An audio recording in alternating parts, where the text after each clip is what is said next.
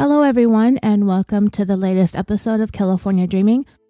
This is the third part of our series on the rise and fall of Theranos and its founder and former CEO, Elizabeth Holmes. I want to thank you for listening to and enjoying this podcast. It is an independent one-woman production, and there are a number of ways that you can help support this show. You can leave a rating and review on Apple Podcasts or any platform that you listen to the show on. That gives us a little bit more visibility and helps new listeners find us. And if you would like to go above and beyond and have a couple of dollars each month to spare, you can support us on Patreon. And by us, I mean me and the dogs.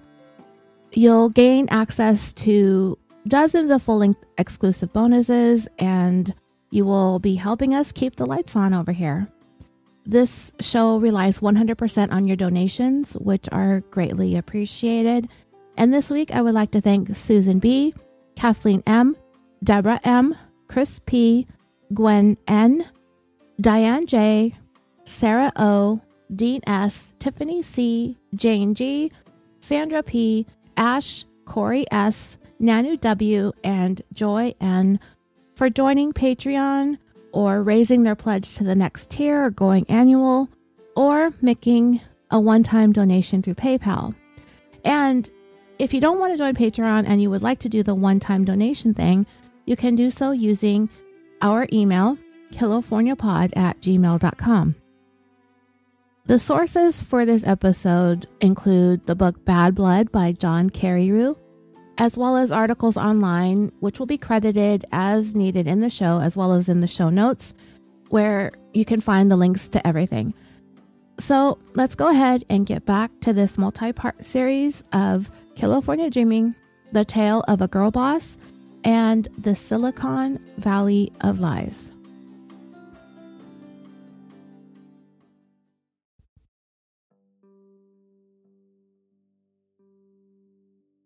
Last time in part 3, we met a couple of friends of Elizabeth's from back in the day when she went to college for a minute, Chelsea Burkett and Sunny Balwani, who were both hired on at Theranos in September of 2009.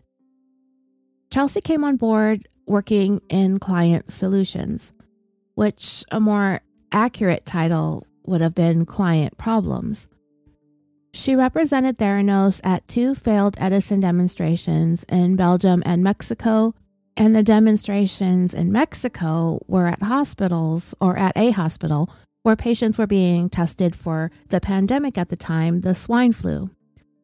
Those experiences in part ultimately led Chelsea to say adios to Theranos. The other reason for her abrupt departure had to do with Sunny. He ran Theranos like a dictator, with a serious case of Napoleon complex. Pakistani Balwani enjoyed going around provoking and instigating, but fortunately his cologne would arrive about 5 minutes ahead of him, so employees would have a fair warning that his "what are those" Gucci man flops were waddling their way up the hall. I wouldn't be surprised, though, if the truth was that Chelsea was actually developing a secondhand itch from Sunny's chest hair vaulting out of his shirt every time he inhaled and exhaled. She parted ways after about 3 months of her life that she will never get back. We also got to know a bit more about Sunny, which was part entertaining, part WTF, meaning we contemplated WTF Elizabeth saw in Sunny. I don't think we landed on a definitive answer to that question beyond it's yet another sign that she's as unstable as a bag of Edisons. We saw Sunny get involved in a number of verbal altercations with Theranos employees, which Sunny never really ended up on the losing end of, despite being the biggest, hairiest loser in the building. We also met the Walgreens executives who were so sprung on Elizabeth that they hastily signed on with Theranos, ignoring many red flags and warnings from lab consultant Kevin Hunter that there was something fishy going on here. We left off with the Walgreens deal appearing to have the green light to move forward with the Theranos collab, along with a deal with Safeway grocery stores in the works, and was also getting the go-ahead. I'm going to get back to the timeline where we left off, but I found an interesting article on Forbes.com where they actually interviewed Dr. Richard Fwiz. And seriously, that's how it's pronounced. I looked it up. And so because I found it on the internet, that's the way it is. It has to be true. Remember, he was in part 3 where he applied for that patent for something that he knew Elizabeth and Theranos were going to need sometime in the future. She eventually sued him, and it ended with him retracting his patent and Theranos retracting their lawsuit. It was a little bit of a draw, but I think Richard saw it as a loss. It did end up costing him millions of dollars to try and defend himself before he did the retraction. But I wanted to share a couple of things from that article, and then I'll get back to the timeline. The article is entitled 4 Startling Things About Elizabeth Holmes from a Psychiatrist Who's Known Her Since Childhood. That psychiatrist is Richard Fwiz. It started off by stating, quote, before blood testing startup Theranos' founder Elizabeth Holmes began appearing on magazine front pages, she was an emotionally withdrawn child of a once illustrious family, being driven by a jealous mother who wanted her daughter to make a name for herself. Richard Fwiz, MD, is a Georgetown-educated psychiatrist, inventor, and former CIA agent who was known to Elizabeth since childhood. As Carrie Rue's book documents, he was the defendant in a lawsuit filed by Theranos in 2011 against Richard and his son John. After spending $5 million defending the lawsuit, he settled in 2014 in what he called a kill the dog agreement, in which neither party received anything from the patent. The contributing writer of the article, Peter Cohen, interviewed Fwiz twice, once in October of 2015, so that would be before Theranos fell, and then again in February of 2019, after the fall. But because the tone of the article sounds like Richard was a little bit bitter, I tend to think that a lot of what he said came from the initial interview from back in 2015. There were 4 takeaways from the article, but I'm only going to share a couple of them. And then one of them is a storyline that I haven't gotten to yet, so I don't want any spoilers right now. I have formed some of my own opinions about Richard back when we discussed him in part 3, and I don't necessarily agree with some of the things that he's had to say about Elizabeth here. And there are some things that I do agree with, and even one thing that he said that I've been kind of thinking all along, but have refrained from saying because it's kind of a bold statement and I'm not exactly sure where the truth lies. So the first takeaway is that Elizabeth was pushed hard by her jealous mom. Richard said that her parents were always trying to elevate their position in the world, and that while they were neighbors in Virginia, that her parents were a very political couple, and that they tried using their various connections in Washington, D.C. to increase their earnings and wealth. He said that their children were playmates growing up, but the Holmeses were, quote, jealous of our family. I was a physician who had many patents and made money off of them, and I knew Arabic. He said Elizabeth's mom, Noelle, tried to push her daughter to be just like him, essentially programming her to become an inventor and to learn a foreign language. Richard further stated, quote, I'm a psychiatrist and a family practitioner and would tell a father and mother to not treat their child that way. She'll be what she'll be. Don't drive her into something that she doesn't want to do. In the pictures that I have with my family, Elizabeth is withdrawn. She was always pulled to the side and was not naturally emotive as a child. Richard also said that they attempted to pull some strings to get Elizabeth into Stanford because of her performance throughout school being mediocre, and she consistently earned low grades. They learned that they would be able to increase the likelihood of Elizabeth being accepted if she was able to enroll in a language program that the school offered during the summers. That's when they placed her in those Mandarin Chinese classes, where she ultimately studied in China, and that's where she met Sonny. According to Richard, Elizabeth hated being in China, but her mom refused to allow her to give up and to come home. that Elizabeth would call really upset and crying and complaining that the people are dirty, the hotel is filthy, and that she wanted to come home, but her mom told her to quit complaining and to just do what she needed to do. And then Richard said something that I found interesting, that Elizabeth's dad used his influence to land a good job at Enron, and he said that he was the vice president. I talked about this at great length, I believe, in part 1, that Enron filed for bankruptcy and ultimately collapsed. Of this, Richard stated, when he came back to Washington after Enron failed, he was broke and came crying to us. He had no money. I was living in a new house a few blocks away, and I told him he could live in our first house rent-free. I will come back to the Enron thing in just a minute. There are some things about what Richard says here that I'm not exactly sure are true. And if the contradictory information that I have helped me form my opinion came from John Carreyrou's book and his tireless work researching, fact-checking, and interviewing people for it, then I'm most likely going to believe what he has to say, and that is likely an accurate and true version of the story. Also, based on Richard's actions detailed in Carreyrou's book, I find him to have some serious character flaws.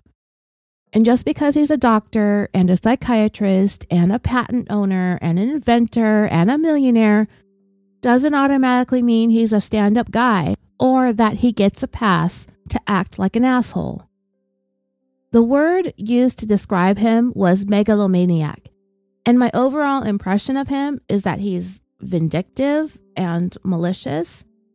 And ironically, in some of the same things that he had to say about Elizabeth, it's a thing probably steeped in insecurity, along with the side of narcissistic personality disorder, delusions of grandeur, with some underlying self-loathing that he probably worked hard to overcome, or at least look like he did.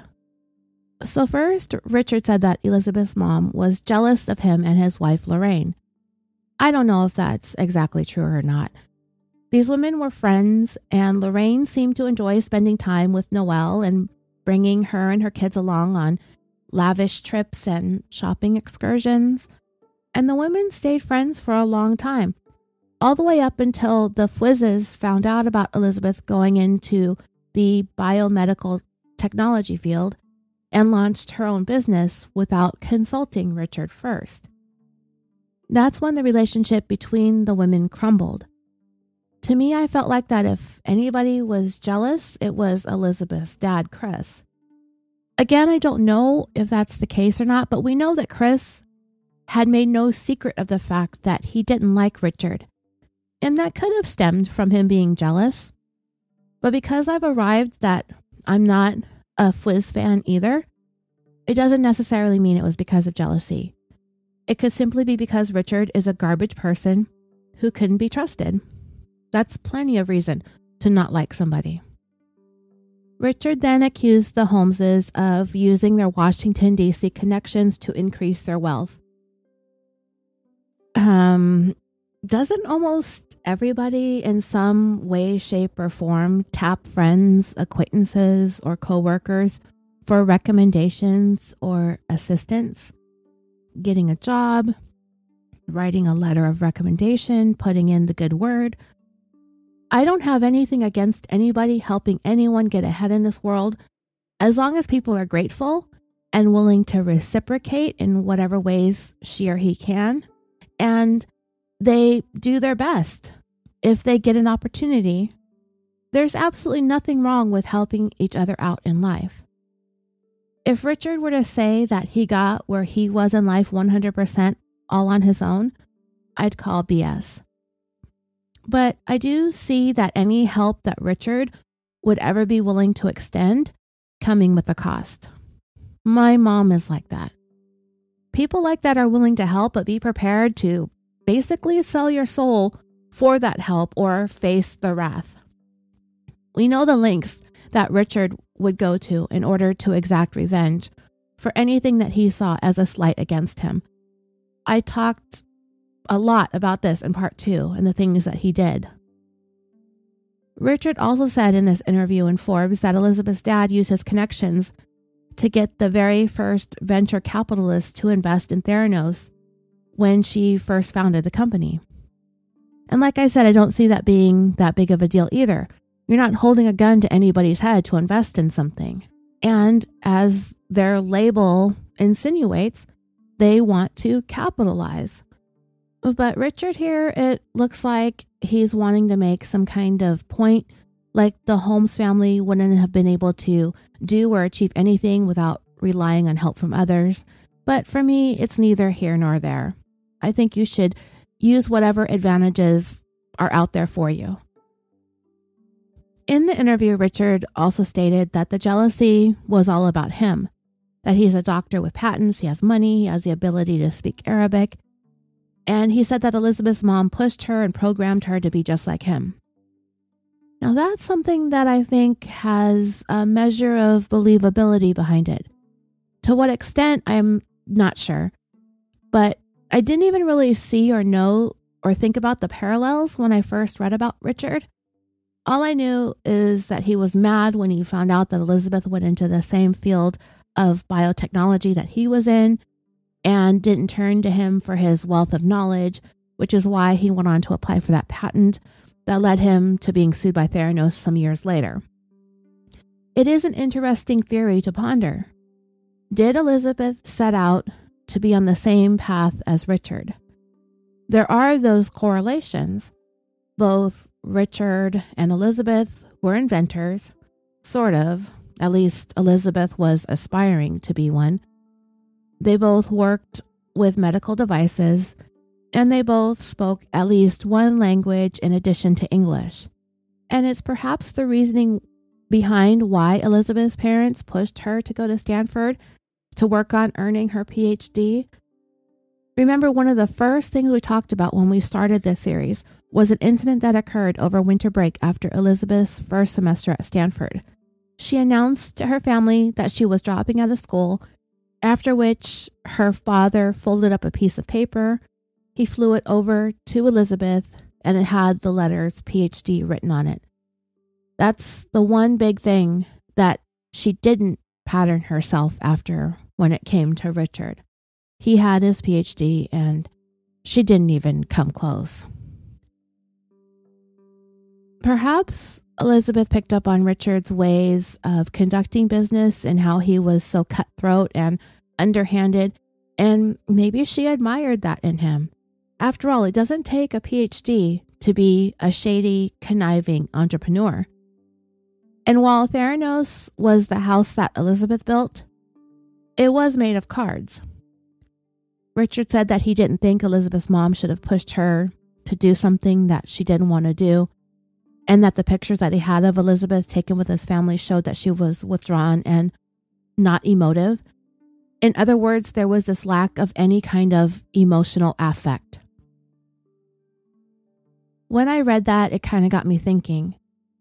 When you take a step back and look at the entire portrait of Elizabeth's life, it's kind of a hodgepodge of a whole bunch of not really accomplishing anything meaningful at all.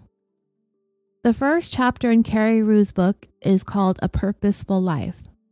That is allegedly the value that Elizabeth's parents wanted to instill in her.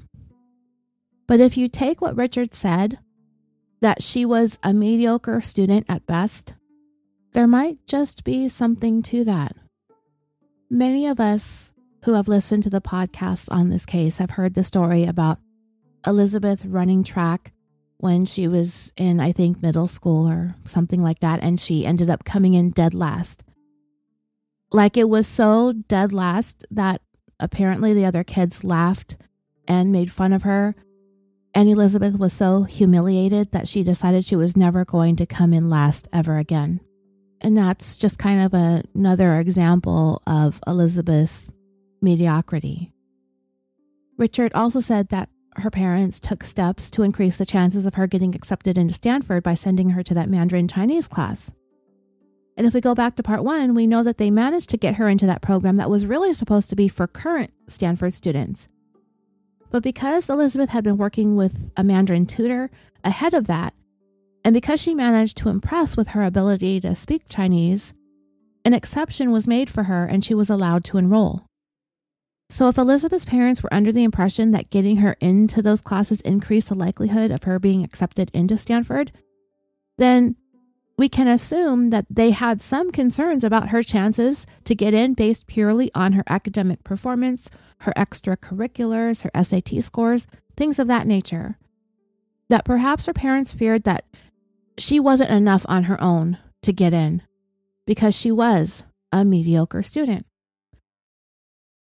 Also, according to Richard, Elizabeth tried to quit that Mandarin program in China, but her mom flat out refused to allow her to come home, telling her to just get with the program. If he is to be believed, then that is yet another thing Elizabeth tried to drop out of. We also know that once she got into Stanford, she immediately wanted to drop out. And I say immediately because she was only one semester in, during which Elizabeth admittedly was not attending classes. And I would bet that she probably never wanted to apply at Stanford at all, much less go, because perhaps her mediocrity would surely carry over into college and she would just be embarrassing herself and wasting her time and money. Yeah, there are professors who have sung her praises that she was so exceptional and brilliant and unlike any other student, blah, blah, blah. But if Elizabeth Holmes has taught us anything, it's that it doesn't take high achievement in school to be able to hustle. If she was able to beg, borrow, and steal her way to being the CEO of a $9 billion company, she'd be able to beguile a handful of Stanford teachers, no problem. And let's face it, most of the people up to this point that Elizabeth has worked her magic on are men. From the college professors to the Theranos board members to the venture capitalists to the corporate and pharma executives. And dreamers, I by no means want to take anything away from truly strong and powerful women who have legitimately made their way to the top and did not rely on beauty and feminine charm to get there. And I also do not want to take anything away from strong, powerful women who use whatever tools they have in their arsenal, as long as they do it with integrity. But let's face it, Elizabeth had everybody fooled for the better part of 15 years. She had to have done something to get those rich, powerful men to not even concern themselves with all of the troubling things that they should have been concerned with. But instead, they just took Elizabeth at face value because she was so well-spoken and so easy on the eyes. And when we finally get to the time that Theranos was founded in 2003 until it went defunct in 2018, in those 15 years, when you break it all down and you take everything away and peel away all the layers, Elizabeth Holmes accomplished nothing. And that's the common theme in her life since childhood. And now we know she's been convicted of wire fraud, and she's looking at some possible serious time in federal prison. And that's what I meant when I said Elizabeth really hasn't done anything meaningful or purposeful, as it were.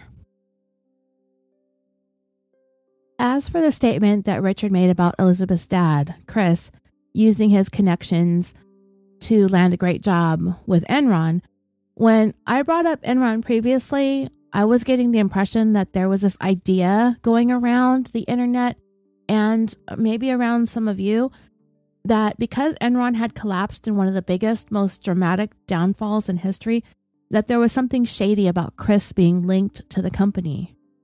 In Carrie Rue's Bad Blood, it's clear that Chris Holmes joined Enron at the beginning of 2001. And if he used some of his connections to help him land the job, as Richard Fwiz had stated in his interview, then more power to him. This was just about 8 months before Enron hit its all-time peak valuation, a little over $90 a share, and it was projected to reach as high as $130 to $140 per share.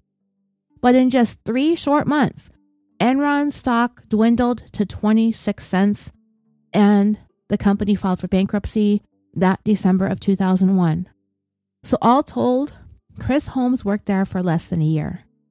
And contrary to what Richard said in his interview about Chris being the vice president, I believe that to be untrue.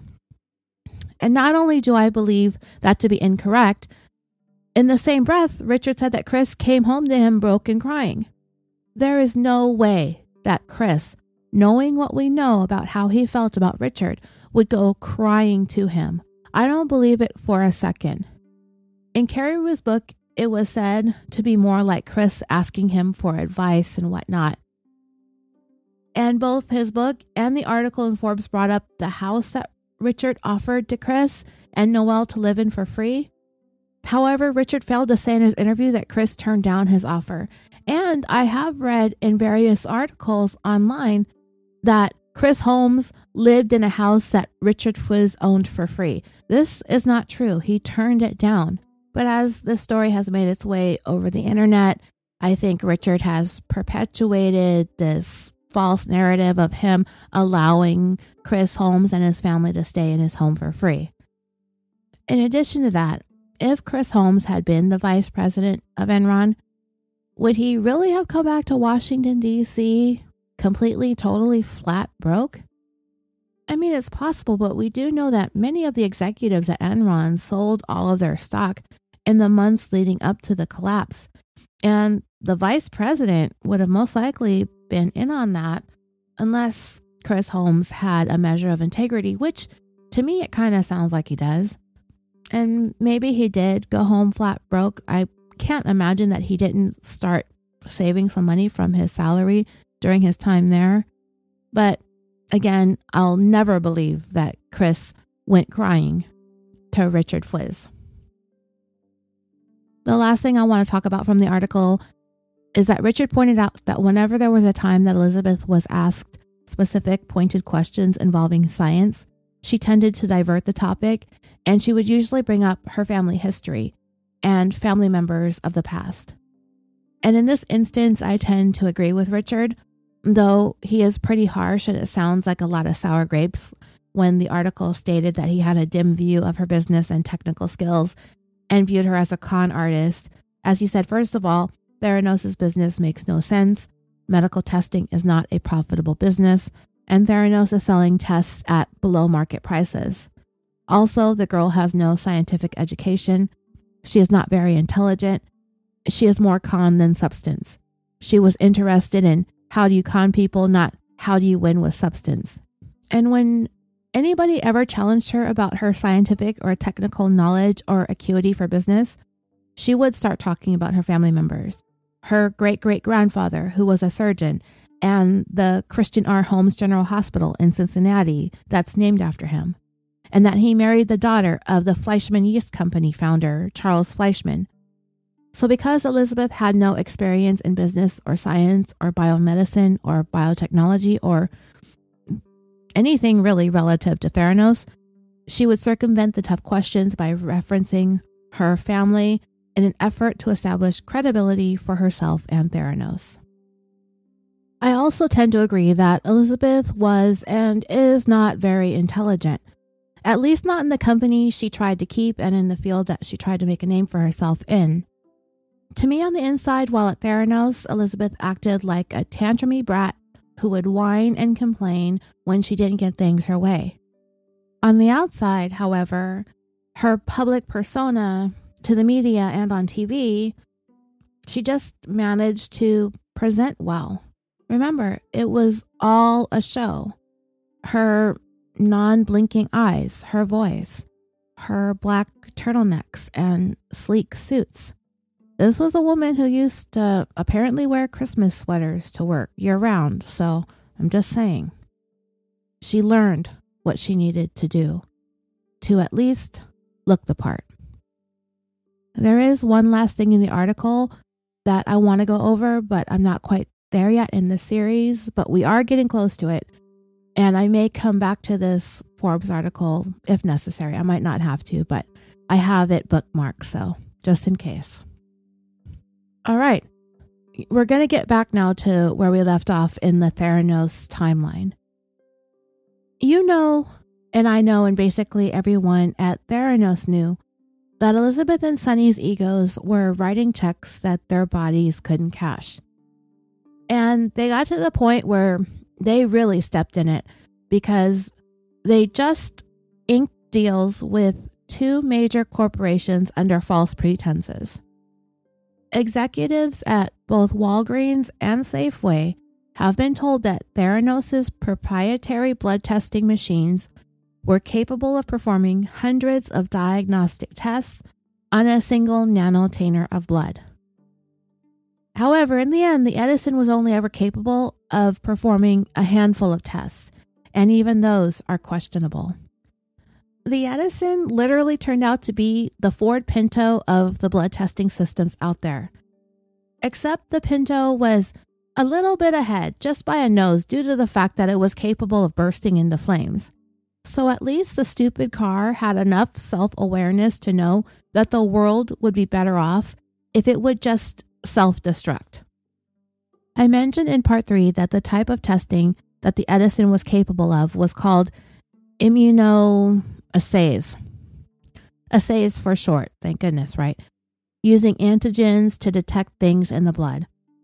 I looked up the tests that are conducted using this type of technology, and they are conjunctivitis, Campylobacter, which is like a really bad diarrhea caused by undercooked poultry, C. diff, which is a colon infection, chlamydia, colorectal cancer, coronavirus, dry eye disease, H. pylori, which is a stomach infection, inflammatory and autoimmune diseases, influenza, lactoferrin, which is an iron-binding protein that helps defend against viruses and bacteria usually found in milk-producing mammals, Legionella, which is a bacteria found in small droplets of water that causes Legionnaire's disease or Pontiac fever, which are types of pneumonia, Lyme disease, mono, osteoporosis, pregnancy, RSV, which is a respiratory infection, Streptococcus pneumoniae, which is a bacteria that causes pneumonia and meningitis, and strep throat. In John Carreyrou's book, he mentioned that the assay tests that were conducted also include common tests like vitamin D levels and prostate cancer, while some other articles I read said that the testing can also measure drug levels and hormone levels and markers for certain types of cancer. So that is basically the limitations of this type of testing, which is all the Edison was able to do, the assays.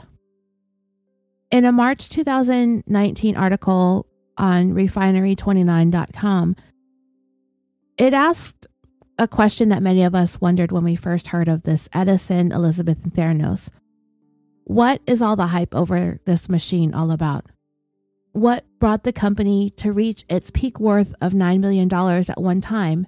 And what was this concept of running an entire menu of tests with a tiny blood sample and being able to do so at a fraction of the cost of traditional blood testing? Elizabeth played on people's emotions and tugged at the heartstrings, with one of her selling points being the ability to improve health screening to a point that it would actually save lives and increase longevity, creating a world in which we never have to say goodbye too soon. Imagine grandma and grandpa living to see 150 years of age, crap like that. One small problem. The Edison didn't work. It never did, and it never would. The Refinery 29 article said that it's complicated as to why it didn't work.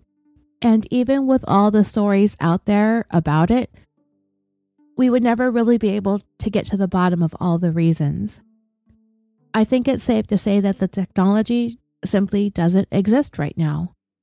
It might someday, and maybe then history may tell a different story about Elizabeth being a visionary or whatever.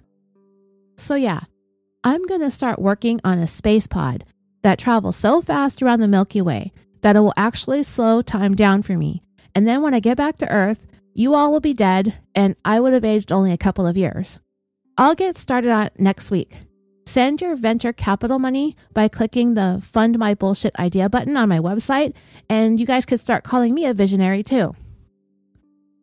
Even experts in biomedical devices couldn't figure out how the Edison was supposed to work based on the information available regarding Theranos patents and on their website. So even if leaders in the field had no idea what the Edison was actually supposed to do and how it was allegedly doing it, then it's probably not groundbreaking.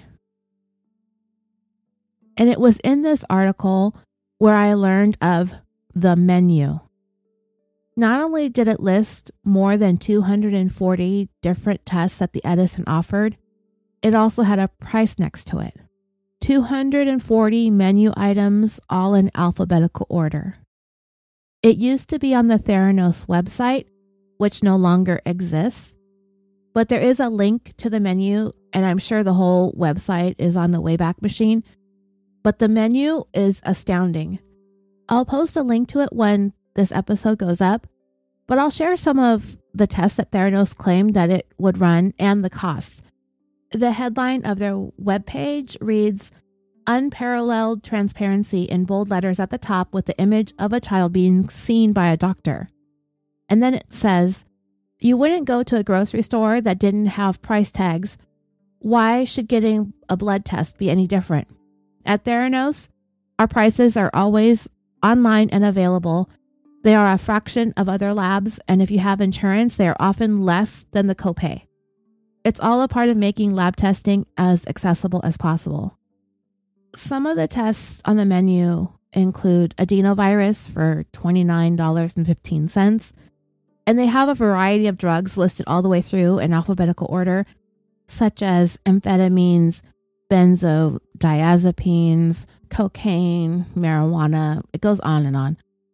Other basic tests include anemia for $27.64, basic health for men $54.30, basic health for women $41.78, blood typing $4.06, various cancer antigens $14.16, carbon dioxide $3.33, chlamydia, gonorrhea, HIV $40.51, cholesterol $2.96, diabetes assessment $18.39, electrolytes $4.78, hepatitis A, B, and C testings that range from $5.56 to $117.96, insulin $7.78, iron $4.41, MMR immunity $27.85, mumps $8.88, potassium $3.13. That's just an example. Like I said, I'll post the link to the Wayback Machine image of this menu. I also want to say that the vast majority of the items listed on the menu, many of them are quite routine, like glucose and cholesterol, but they need a completely different type of lab testing, and it's testing that the Edison is not capable of. So even if the Edison somehow managed to work mechanically on what it was capable of, it still couldn't do what Elizabeth had promised it could do. But testing aside, the machine was a clusterfuck of problems inside of it. Pieces of the Edison would just fall off, the cartridge door wouldn't close, and remember the heaters that I told you about in the last episode? Those were incapable of keeping the temperature exactly where it needed to be in order for it to function at all.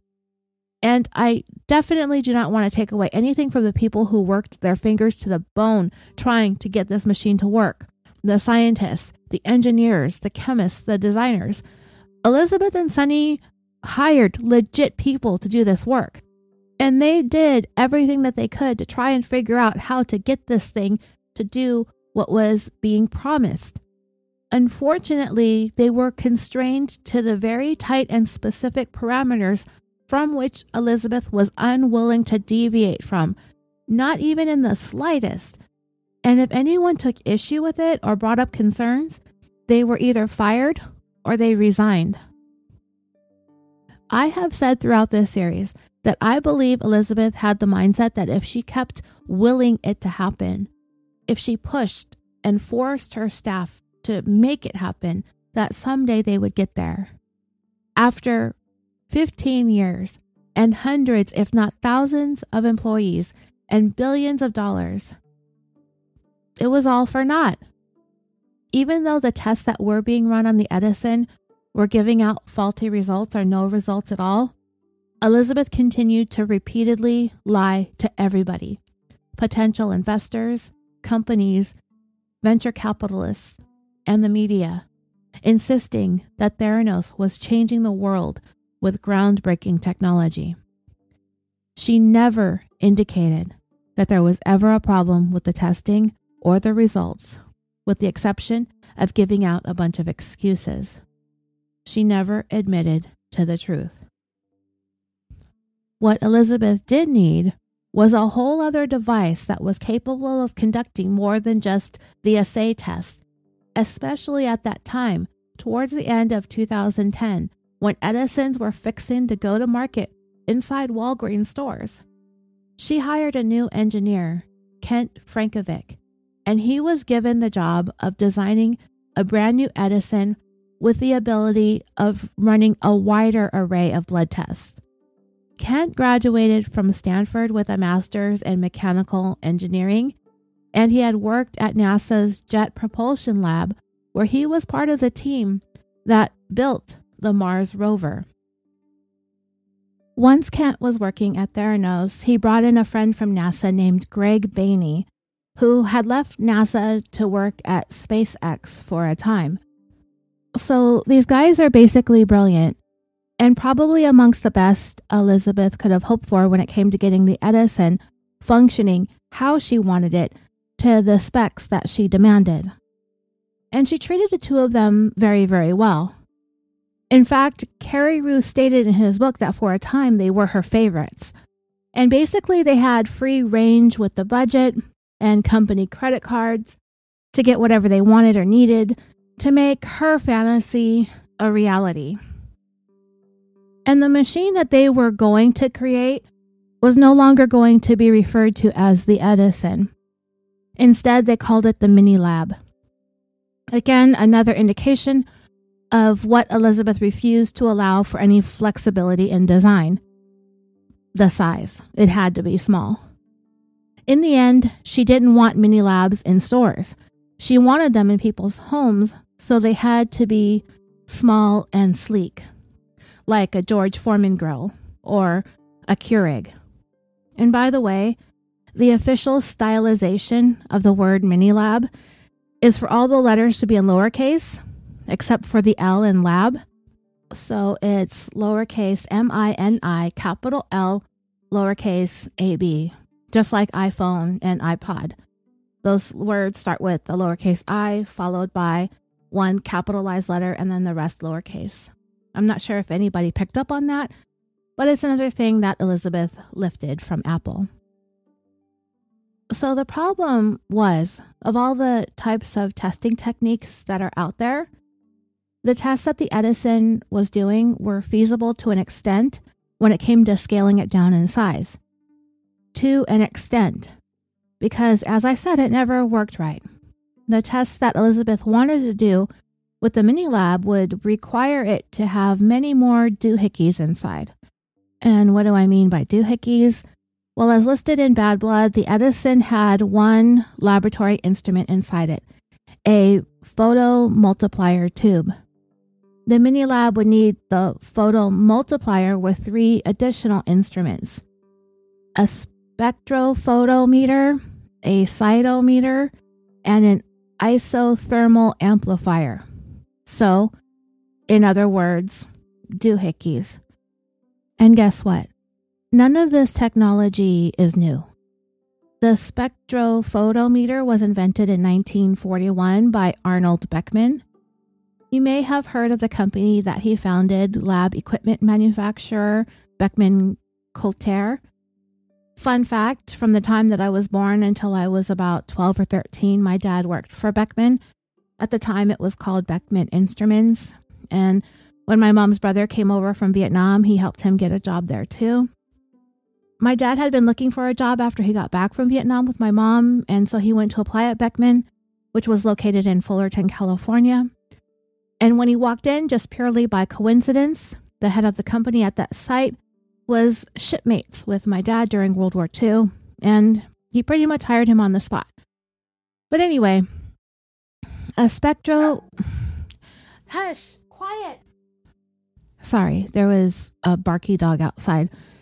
So anyway, a spectrophotometer beams light through blood, and based on how much of that light is absorbed, things like cholesterol, glucose, and hemoglobin levels can be measured. The cytometer was invented in the late 1800s, and it counts blood cells and can diagnose anemia, cancer of the blood, HIV, among other diseases. Isothermal amplification has something to do with DNA, RNA, and enzymes in order to detect specific diseases. So out of these doohickeys, the photomultiplier tube that was used in the Edison is the smallest. And I'm only guessing here because I can only see them on images online, and usually there's, somebody's hand that is manipulating the device, so you can kind of get an idea of what size these things are. But the photomultiplier in the Edison is the smallest, and it looks to be about the size of a soda can. Soda, pop, Coke, fizzy drink, whatever you all call it from where you're from. Maybe it's the size of a tall can. It fits into an Edison. An isothermal amplifier appears to be about the size of one of those label makers. When you type in what you want the label to say, and then you print it and it feeds out the size and you peel and stick it. One of the larger size one of those. The spectrophotometer looks like it ranges in size from about a gaming console to an average sized inkjet printer. The largest of these instruments is the cytometer, and it appears to be about the size of a mini fridge. So I don't think it is likely that anyone anytime soon is going to be able to squeeze all of that into a machine the size of a toaster oven. As I stated, none of these instruments are anything mind-blowing. They've been around for many, many decades and are commonly used in labs everywhere, every day. So Elizabeth wasn't a visionary in that sense. What she was banking on was what we heard as part of her mantra: changing the world, shaking up the lab industry, never having to say goodbye too soon. And to her, what that meant was the average person being able to have easy access to blood testing, eliminating the need for tubes of blood to be drawn from a patient and sent out to a centralized lab, to being able to head to Walgreens and to get the same test done for much less blood, for much less money. And eventually to bring that mini lab all the way home so you don't even have to leave your house. That is what would have set Theranos' technology apart from everything else out there, if she could get it to work. In Carey Rue's book, he brought up an existing portable mini blood analyzer called a Piccolo Express. He said it looked like a mini ATM machine, and when I looked it up, he wasn't wrong. It's actually kind of cute. It's about the size of a small coffee maker. It is able to perform 31 different blood tests, and results would be printed out in about 12 minutes. The patient could get about 6 different tests completed with no more than 4 drops of blood, and these would be the most common blood tests that people require on a regular basis. The mini lab that Elizabeth envisioned would be capable of running many times more tests than the Piccolo Express. It would set her machine apart by leaps and bounds, if it worked. Greg Bainey started off by studying the various types of instruments out there that I mentioned above by purchasing ones that were already on the market, the doohickeys, and going from there. His plan was to try and miniaturize them with reverse engineering. He wanted to take the whole thing apart and study it in order to figure out how it worked. And instead of attempting to build their own, he decided what they would do was take instruments that were already on the market and then build this amalgamation of all of them put together. Once he had a prototype that worked reliably, then they would concern themselves with making it smaller. The way Elizabeth had been doing things up to that point, worrying about size first and then trying to fix all of the bugs from there, was essentially working backwards. And to him, it was no wonder that Theranos was going into year 8 of not being able to get the blood testing machine to work reliably. But when Greg discussed his plan with Elizabeth, she shut it down. For her, the only thing that mattered was size. I guess she likes her men the way she likes her machines, right? I'm just kidding. That's so gross. That was a terrible joke. But I really meant, because Sonny's really short, right? Anyways, another thing about Greg that Elizabeth loved was the fact that he came into work on the weekends. But it had less to do with Theranos and more to do with the fact that he was having some turmoil in his personal life, and he was using work as a much needed distraction. He was going through a pretty tough breakup, so to keep his mind busy, he'd come to work. And we all know how Elizabeth just loves people that are working all day and all night and every day on Saturdays and holidays and on days that don't even exist. She saw it as a reflection of Greg's commitment and his devotion to his work. So she told him that she wanted him to get his friend Kent to come in on Saturdays too. But Kent was like, no way, man. Weekends are all mine. I am not coming into work. Screw you and screw Theranos. It really made Elizabeth unhappy. And again, she just was not really all that in touch with reality. She wasn't in touch, period. Having this feeling like people didn't need to have any sort of balance in their lives. Also, by the way, if you're in our Facebook discussion group, and if you're not, you might want to know that I posted a video that shared an audio clip of an interview that Elizabeth gave on a podcast where she slipped into her real voice momentarily before quickly catching herself and going back to the deep voice that she's known for. So there was an occasion when Greg actually caught Elizabeth once when she accidentally said something to him in a more natural sounding woman's voice. While he did think her deep voice was kind of strange, he figured that because she was working in a traditionally man's world, that in order to be taken seriously as a person in technology, this is part of what she felt like she needed to do. There was another thing that Greg came to discover that really took him by surprise. He had become friends with chemist and board member Gary Frenzel. While Gary was kind of a large, disheveled, unkempt gentleman, Greg said that he wore tattered up baggy jeans, big, huge t-shirts, and Crocs. And no hate on Crocs, because I do know that those shoes have a dedicated fan base. But I also know there is a segment of the population that would not be cut dead wearing a pair. And when I worked with children, I loved them. In wet, dry, sand, wood chips, socks, no socks. They worked pretty much through everything. They were easy to put on, easy to take off, easy to clean. They dried fast. But anyway, even though Gary was a little frumpy frump, Greg found him to be absolutely brilliant. One of the most brilliant people at Theranos. So, you can't judge a man by the Crocs that he wears. Well, there was one day when Greg and Gary were headed home for the day. And as they were talking, Gary sort of whispered that Elizabeth and Sonny were, boinking. Greg immediately thought that the whole thing was totally improper for the workplace. Not the workplace gossip, because, gossip. But boss 1 and boss 2 having relations. And it wasn't so much that they were doing it, it was the fact that they were keeping it a secret. In fact, Greg thought it was a thing that every employee should be made aware of. After finding out this juicy tidbit, Greg first worked on getting the image of Elizabeth getting all hobnobby with good old chest hairs and gold chains. After that, it really caused him to begin to question everything about Theranos and what kind of company that they had going on here.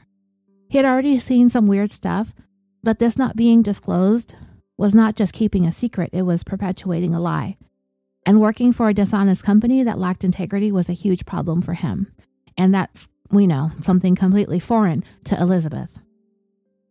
And then in early 2011, just about 4 or 5 months after Greg Bainey was hired on, Elizabeth went next level nepotism and hired her little bro, Christian. He apparently finished school back in 2009, but didn't have any sort of credentials in the field of laboratory testing to have been named Theranos' director of product management, yet there he was.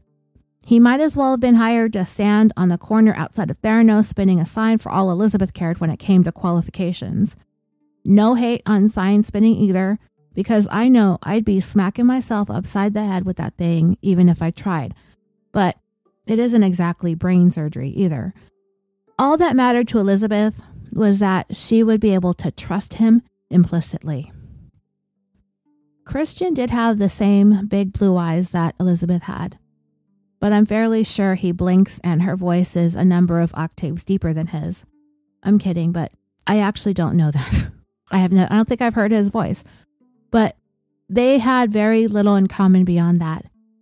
Of him, Carrie Rue wrote, Christian was a handsome young man with eyes the same deep shade of blue as his sister's, but that is where the similarities between them began and ended. Christian had none of his sister's ambition and drive. He was a regular guy who liked to watch sports, chase girls, and party with friends. After graduating from Duke University in 2009, he worked as an analyst at a Washington, D.C. firm that advised corporations about best practices. How ironic, right? I'm just going to say this right now. I do not like Christian Holmes, not one single bit. He is the kind of trifling, apathetic, privileged loser that just gets to skate by in life because he's a spoiled little asshole that gets everything handed to him. And this is my opinion, but I find him to just be a shitty person. And I don't know. I feel like there are people out there who don't get a fair shake. And then there's people like Christian who everything just comes so easy to. And they just don't deserve it, you know? It'd be another story if Christian worked his ass off and earned his. But no, he is the poster asshat for privilege. I mean, I don't much like Pakistani Balwani either, but at least he's fun to crack jokes about. Christian Holmes, he's just such a dick. It's not even funny. Well, maybe it is a little bit. I just can't stand people like him. And it's not just about coming from a family with money. In fact, we know there are some times when the Holmeses struggled. But I didn't get the sense that they ever did without.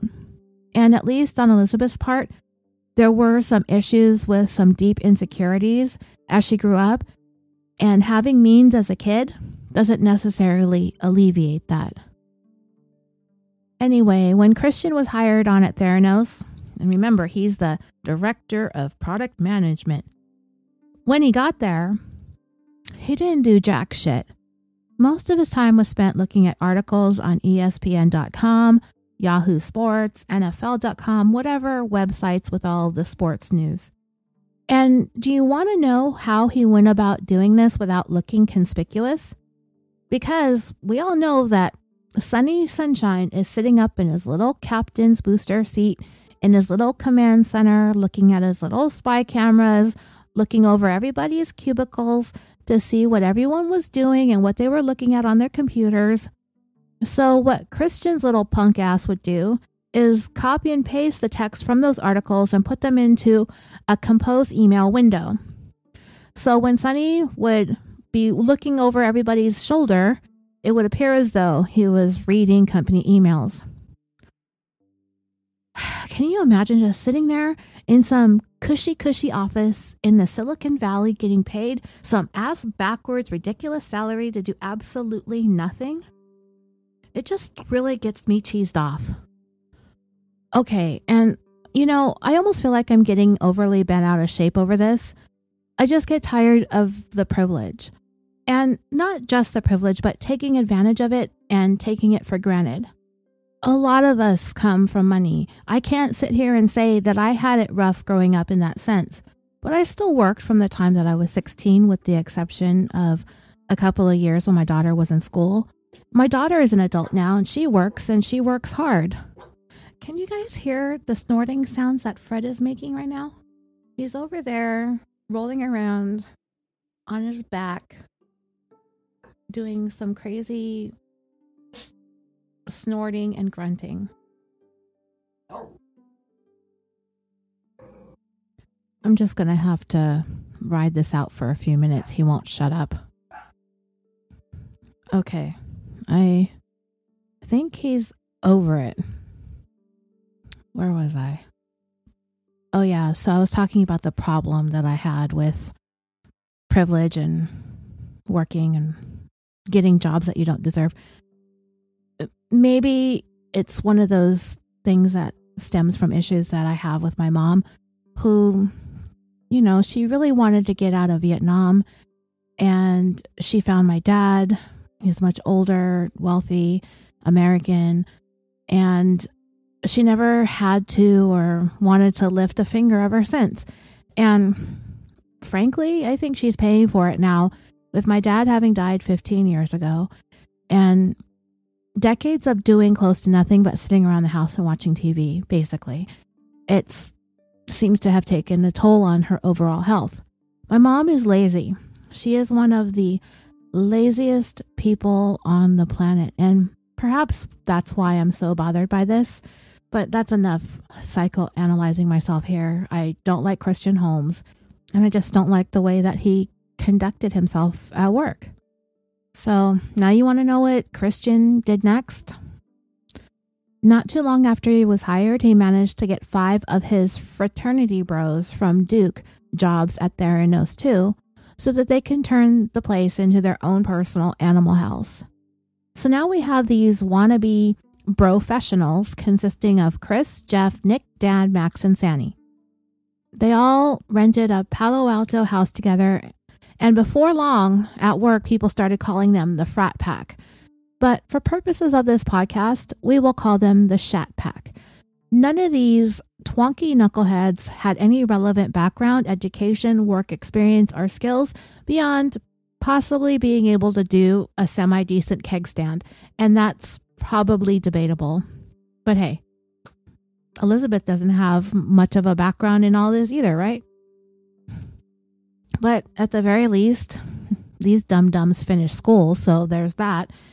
And you know what sucks the most about it is that because one of them is the boss's brother, all of them basically catapulted leaps and bounds above all other Theranos employees as soon as they were hired.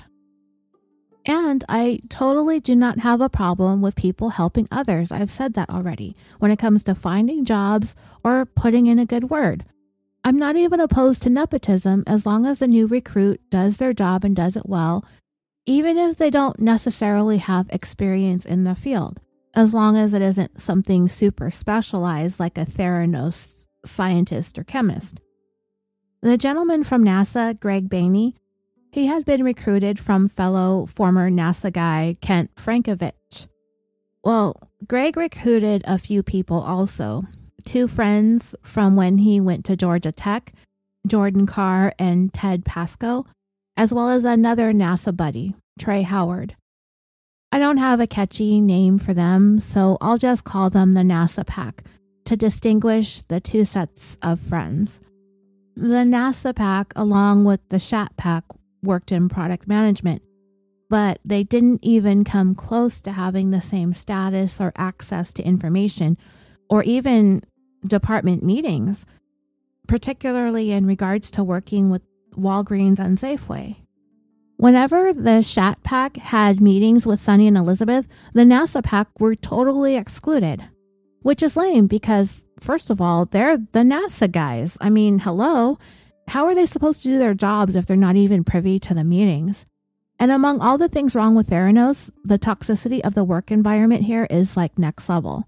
And I've often sat here and wondered if the company was managed by people who were more sane and competent than Sunny and Elizabeth, if they would have actually been able to come up with a product that worked. Because let's face it, Sunny and Elizabeth, whatever their strengths were, they had absolutely no idea how to manage people. And the way the Shat Pack got in good with Sunny and Elizabeth was that they spent many hours at Theranos. And I'm not saying that all those hours were spent working. And I bet the farm, if I had a farm, that a lot of time was spent just BSing and dicking around in between pretending to work. They knew how Sunny was. He obsessed over how dedicated and loyal employees were by measuring the amount of time that they spent inside the building. But if nothing else, Sonny definitely didn't put up with any kind of goofing off. So he'd spend a great amount of time watching people from the conference room, the walls of which were made completely out of glass. So he had a full view of everybody's cubicle. You remember back on December 31st when Betty White sadly passed away, and then some of her most memorable moments started streaming online again? Up to that point, I had not seen the one with her and Sandra Bullock and Ryan Reynolds when they were promoting their 2009 movie, The Proposal. And they did this video where Betty is treating Ryan like her lowly assistant. And she was like, when Betty White says she wants a cup of coffee, you get her a cup of coffee, you ab-crunching jackass. I totally love that. And it's absolutely the next thing that I wanted to call the Shat Pack when I read up on their love of going to the gym. Ab-crunching jackass pack. Because they had spent so many hours at Theranos, it left little time for them to beast it up at the gym. So they'd actually sneak out of the Theranos building in the middle of the workday to go work out.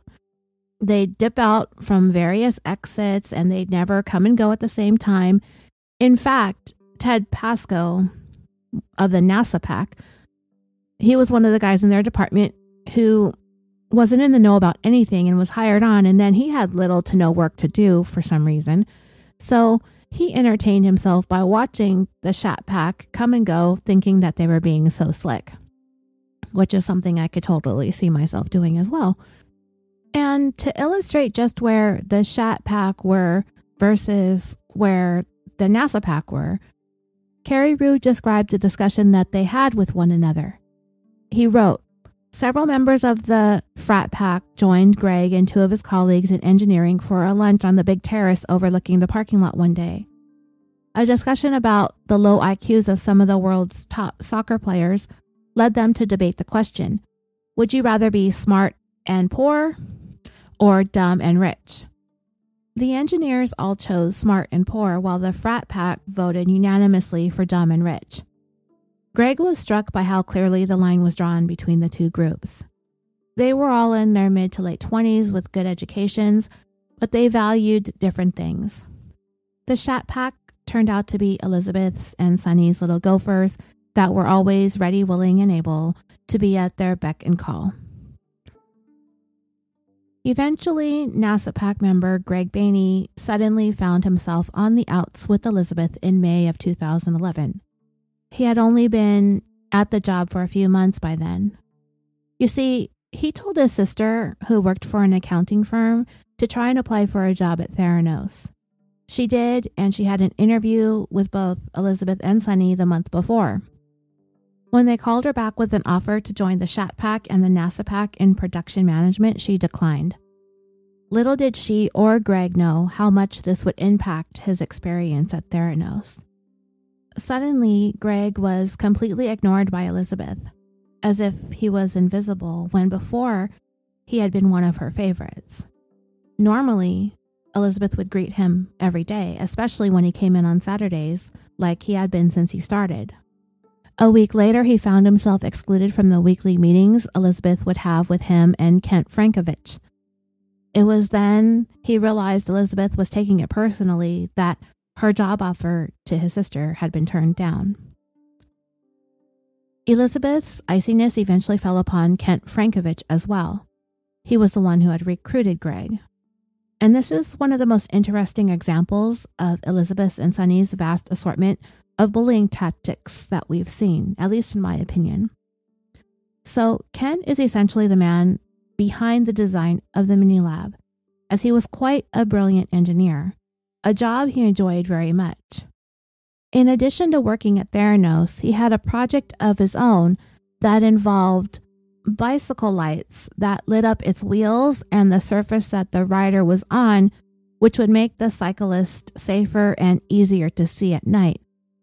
He showcased his idea on crowdfunding site Kickstarter, and it was a hit. He raised $215,000 in a month and a half, making it the 7th largest amount anyone raised in 2011. While in wanting to share his excitement over his Kickstarter success, he told Elizabeth the news. Big mistake. In Bad Blood, it said, "He badly miscalculated." Elizabeth and Sonny were furious. They viewed it as a major conflict of interest and asked him to transfer his bike lights patent to Theranos. The paperwork Kent had signed when he joined the company entitled them to any intellectual property that he produced while employed there, they contended. Kent disagreed. He had worked on his little venture during his free time and felt he had done nothing wrong. He also failed to see how a new type of bicycle light posed a threat to a maker of blood testing equipment. But Sonny and Elizabeth wouldn't let it go. In meeting after meeting, they tried to get him to turn over the patent. They ratcheted up the pressure by bringing in Theranos' senior counsel, David Doyle, to some of the meetings. So as Greg watched all of this drama with his friend, he was pretty sure this really wasn't about Kent's bicycle lights invention, but rather what they saw as his audacity to be dedicating his time to anything outside of Theranos. Remember, Elizabeth had always been a bit peeved off about the fact that Kent refused to work on Saturdays like Greg had done. But Greg was only doing that because of a breakup. If things in his personal life were good and he was seeing someone and everything was all hunky-dory, he'd probably want to spend the weekends with said person. And really, Kent was using his weekends to work on his bike lights. He wasn't on company time. What Elizabeth demanded from her employees was 100% and then some, particularly when it came to some of her most needed ones, and Kent was one of those due to the fact that he was a central person in designing and engineering the mini lab. Yet instead of inviting him and the NASA pack to the product management meetings with Sonny and Elizabeth, they opted to invite the Shat pack instead. How is that supposed to make the NASA guys feel when the frat bromies have more access to important stuff than they did? Well, eventually they sort of reached quite an unstable feeling agreement. Kent could go ahead and take some time off to work on his bike project, and once he was finished, they could discuss the possibility of him returning to Theranos and what the terms of that potential return would be. So it didn't really sound all that promising. But now with Kent gone, Elizabeth had a poo-poo, boo-hoo attitude, and in order to make up for Kent's absence, she turned up the pressure on Greg and his team to fill his shoes. He felt like there was all this desperation and imperativeness emanating from both Elizabeth and Sonny, as if they needed to have the mini lab up and running within a certain time frame, but they all had no idea what that time frame was or what the time frame was for. That's how oblivious these two kept their employees. Greg didn't know what was going on, but he could tell that they were obligated to something or someone. And the strain of the pressure from Elizabeth fell mostly on Greg. At their meetings, she never spoke first. She would sit there, stone-faced, unblinking, deadpan. It was so uncomfortable. She also lingered around him like a helicopter parent whenever he was working, to a point where she even confronted him about feeling a sense of cynicism oozing from him. She sensed it. He didn't even have to say anything. I don't find Elizabeth to be a particularly perceptive person, so the cynicism must have been exploding off of Greg like fireworks. He quickly came up with an excuse that he was kind of disappointed about some of the recent applicants that they had interviewed who weren't offered jobs, even though he thought that they had good qualifications. Elizabeth bought it and she lightened up a little bit, but she told him that he needed to communicate these things to her. At the end of 2011, a number of buses were hired to take Theranos employees, about 100 of them, to Fogarty Winery for the company Christmas party, and it was a place that Elizabeth really enjoyed. And at this Christmas party, Queen Elizabeth did her favorite thing in the world. She gave this big monologue about how great Theranos' vision is, and if you aren't with her, then get the F out, stating, "The mini lab is the most important thing humanity has ever built. If you don't believe this is the case, then you should leave now. Everyone needs to work as hard as humanly possible to deliver it." So I'm going to resoundingly disagree with that statement, though it gives you a glimpse into Elizabeth's obtuse thinking and how pretentious and grandiose she is. The most important thing that humanity ever built? First of all, there's nothing new about blood testing. She did not invent or discover anything that already hadn't existed.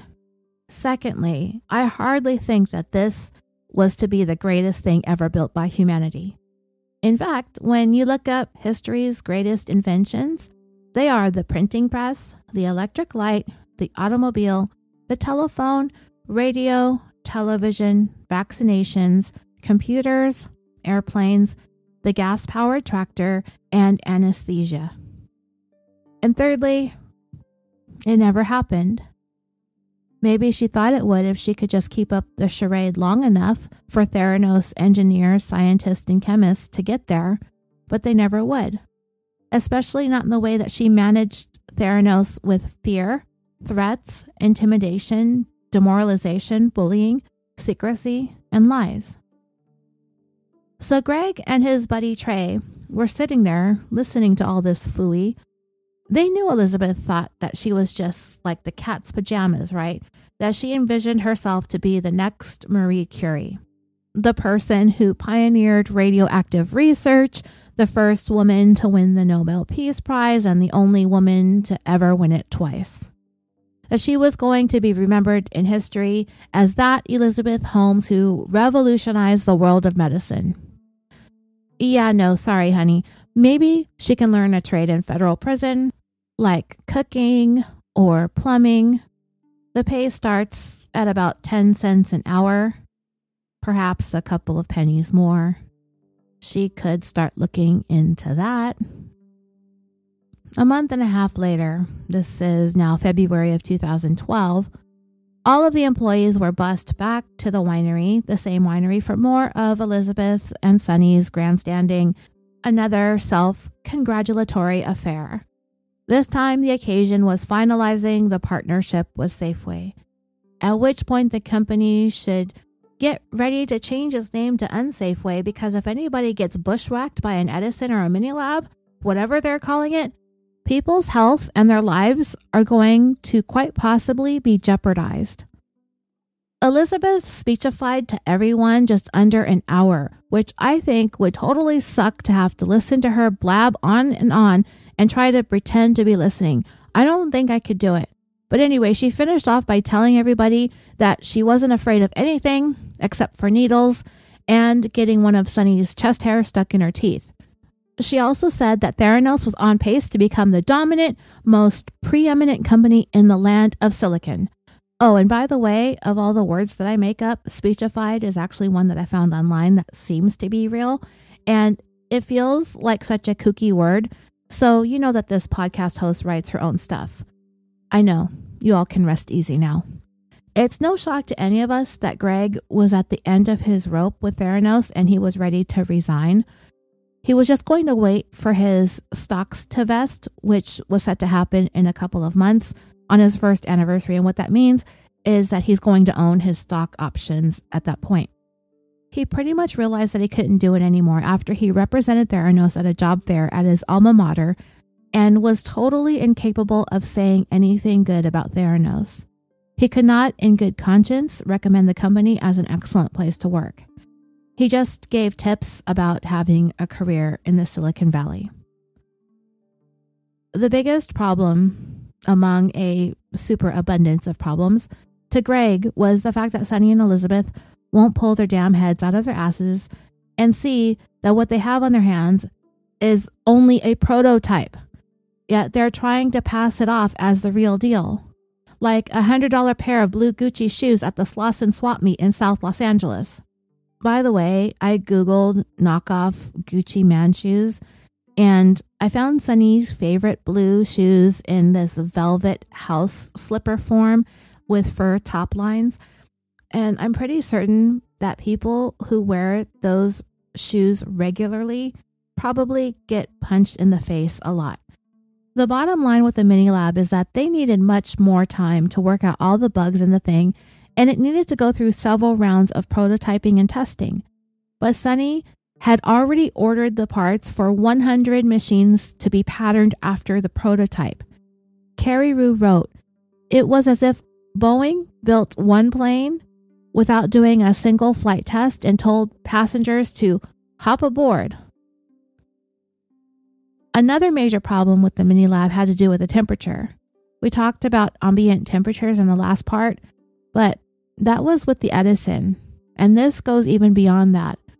The mini lab was so small with so many moving parts inside that it brings about variations in the temperature that could have an unwanted effect on the chemistry and throw off the process and the results.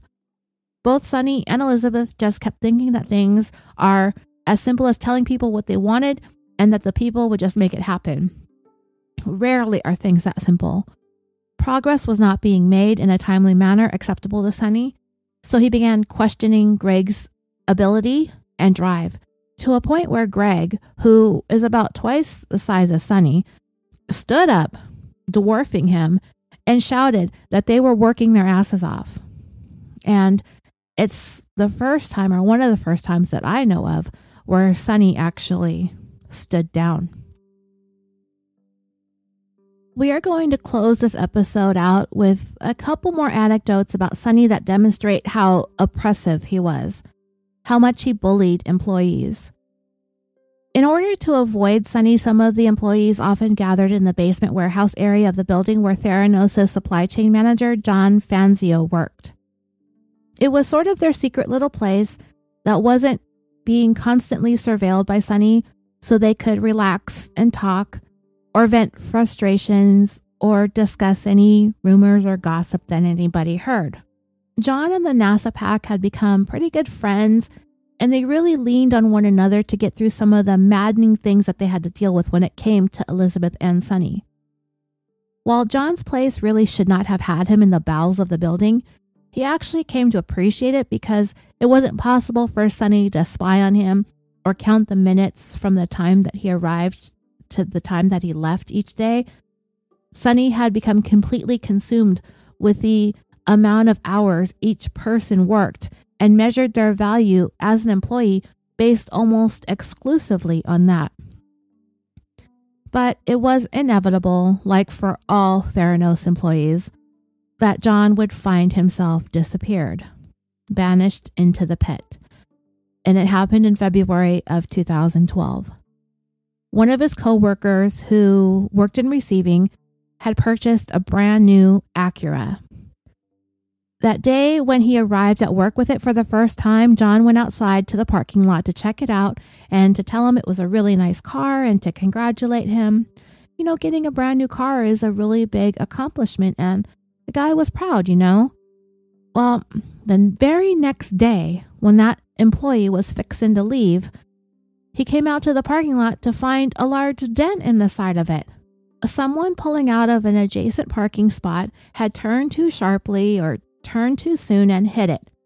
So, you know, he was really upset. Any of us would be. I would probably start crying. And nobody had come into the building to report that they had hit the car. Nobody had left a note.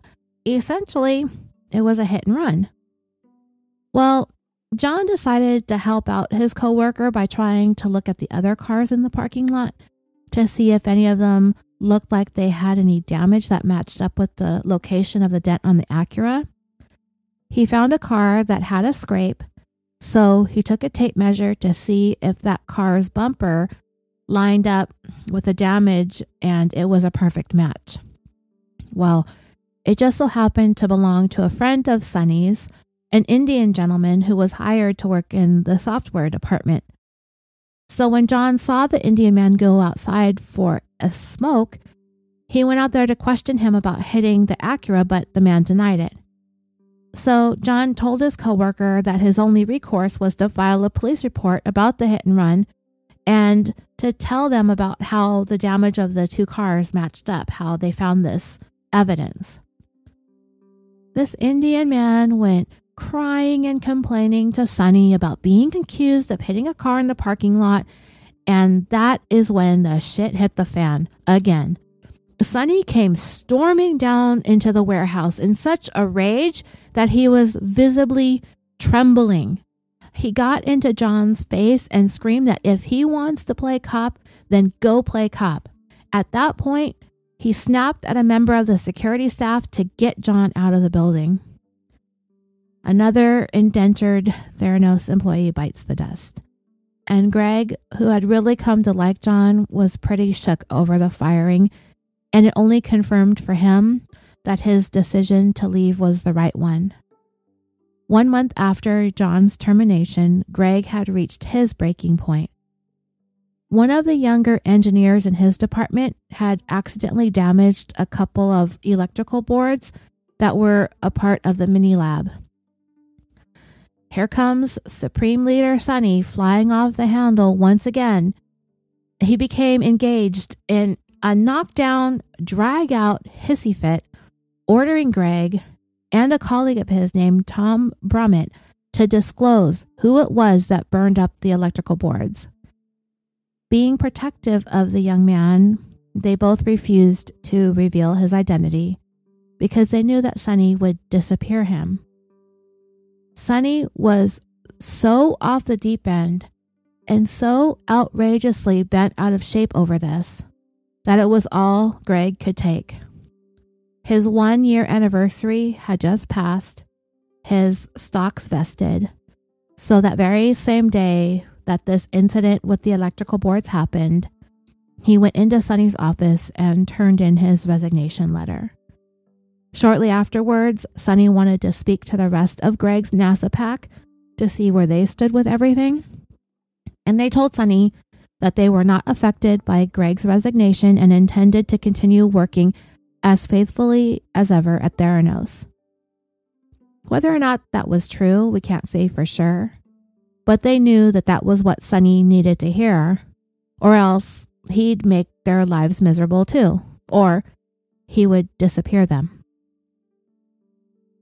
And in a show that Elizabeth was right there on board with Sonny in her own vindictive little ways, on Greg's final Saturday at work, everyone gathered at an enormous manufacturing plant and warehouse that Theranos leased for the production of the mini lab in mass quantities.